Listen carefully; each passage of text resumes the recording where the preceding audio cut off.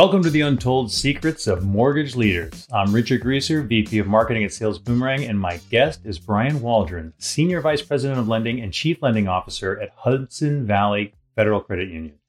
Brian, great to have you on. Great to be here, Richard. Thank you for having me.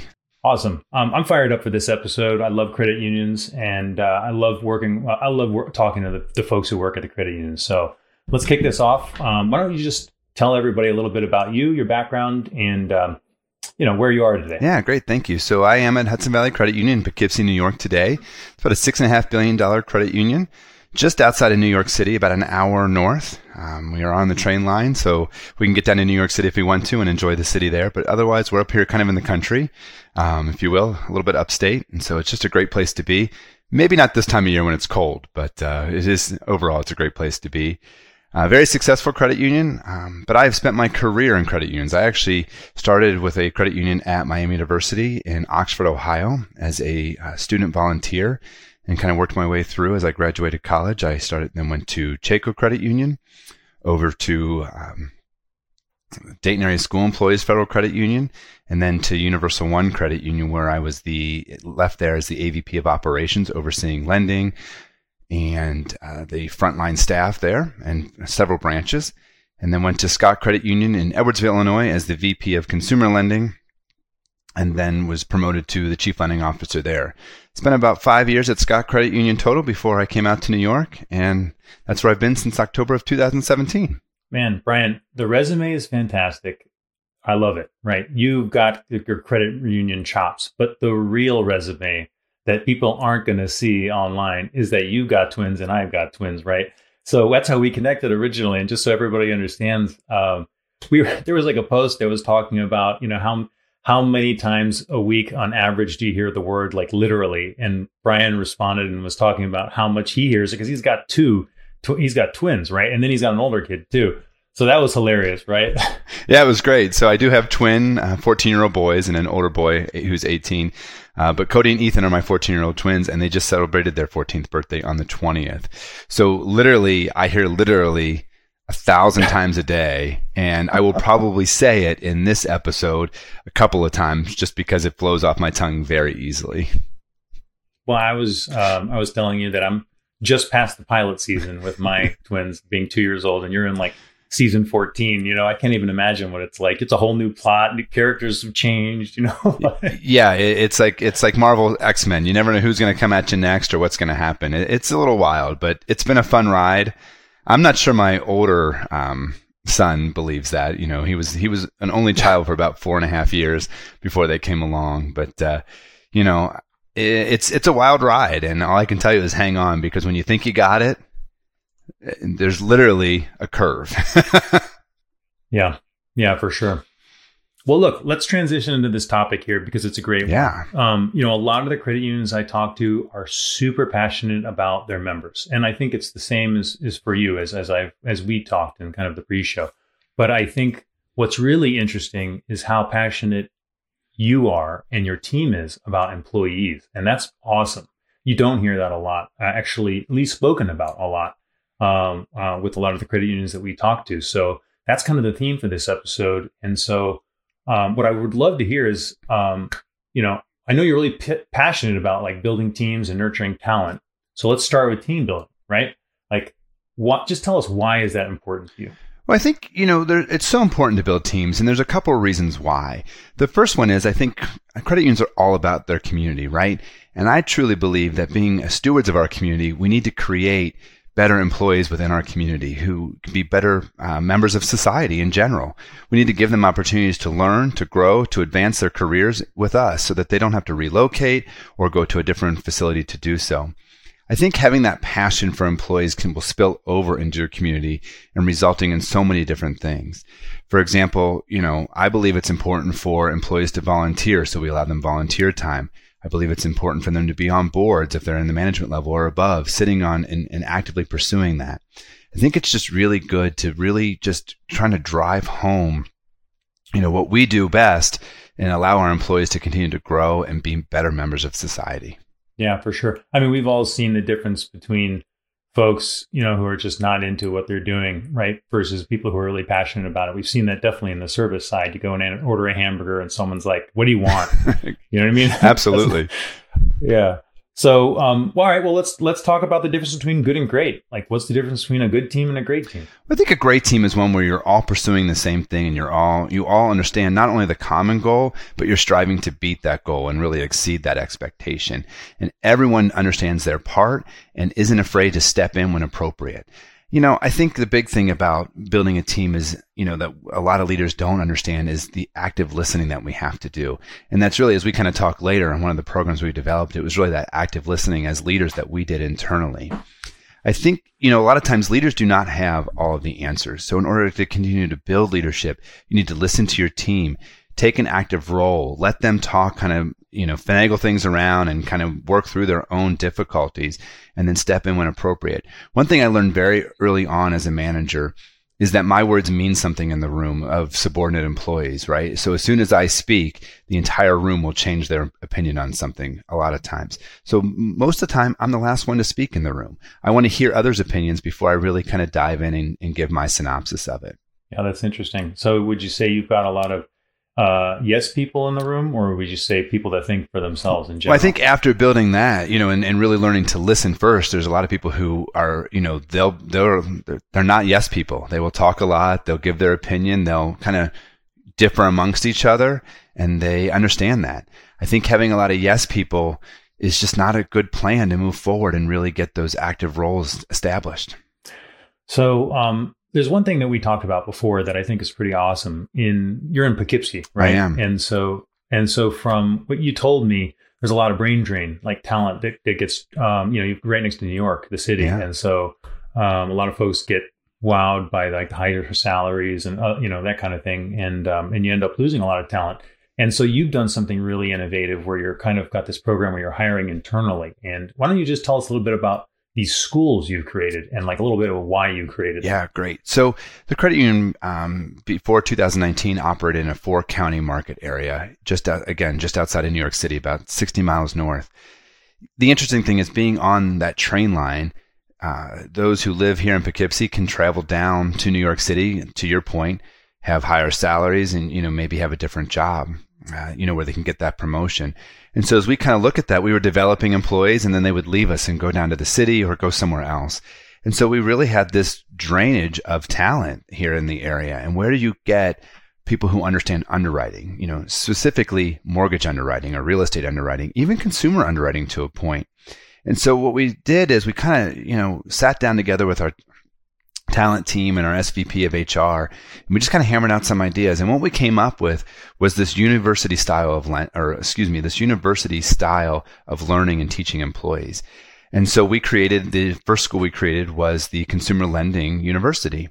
And in that program, we invited employees, regardless of what position they had internally, to apply. And they were to sit through a school and become more acclimated to our consumer lending area.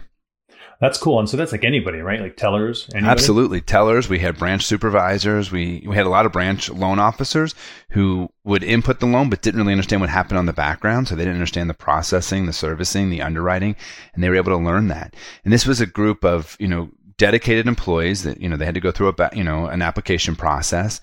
And then the great thing is there was classroom learning and then hands-on learning where they actually would sit with members of that team and go through. We didn't really talk about this in the beginning, but it sounds like there's cost associated with it. Like you guys invested in this. And so like your time, the people's time who put the course together and whatever resources, like that's pretty awesome. Like, can you talk a little bit about what is the investment that you guys put in for like per employee? Yeah, the investment's a lot of time, to your point. So we had our AVP of training and knowledge management. She was really in charge of kind of developing the course and what that looked like. The AVP of consumer lending and the manager of consumer lending were then, developing what they were going to say internally and kind of how to go through the systems and look at it and, how to navigate through. And then there was the time of the employees outside of their normal course of business, sitting down with an underwriter and really watching them perform the work. And even sometimes taking the mouse and keyboard and really performing the duties themselves just to kind of get that hands-on experience. So absolutely, there was a lot of time dedication. We we kind of averaged it out. It was about 2 hours per week for the employees that were going through the class. And the class would last anywhere from 10 to 12 weeks, depending on how quickly we could get through the information. So again, you're talking a lot of time and investment there. As far as my personal time, I kind of oversaw the process, but I was able to go through or go down into the classroom when they would meet and talk with the employees and really kind of add some excitement. As my AVP used to say, he didn't really want me doing any of the hands-on work because I would mess them all up. But, I was able to sit there and kind of go through that process with them and kind of walk them through and build excitement about what they were doing. And it's always nice for an executive to be in the room kind of building that excitement for a teller or a branch supervisor and kind of having that one-on-one time. It also gave me a chance to listen to the employees to see what their feedback was on not only the university, but the credit union in general. And so we were able to kind of take some changes from there as well. Wow, that's like 20 to 30 hours of time for the employee that you're literally investing. You guys are just paying for. Absolutely. It, right? That's awesome. Yeah, absolutely. That's totally awesome. And that really is an investment towards the future, which is really what I think is awesome to see in businesses in general, right? When a business is investing in that future, you're not going to get that immediate return, which most folks are just chasing, right? Yeah. Yeah, I will add, and that's a great point. And we have seen that, maybe not immediate, but we have some return on that. So we did our first school of consumer lending about 2 years ago, and 8 of the 10 original employees that have gone through that program have actually received a promotion internally within the credit union. I believe 6 of those into our consumer lending area and 2 to other areas of the credit union as well. So very, very exciting to see that return over a 2-year time frame. Oh, that's awesome. So how have the schools worked in terms of like helping you educate your employees and like keeping them around, retention, right? Employee retention? Yeah, perfect. Well, it provides that opportunity for growth, right? And so we've even changed our job description internally for our consumer lending area, saying that, it's either 2 years experience or consumer lending school. And so I think, cool. Yeah, so it really helps out when people apply. They don't, you see that 2 years of consumer lending experience and, sometimes they're trying to piece it together like, I was a loan officer here, I did some processing here, and you're trying to match it all up. And here, it just really gives them the ability to say, look, I went through this university and I learned a lot. Now I'm ready for that next step in my career.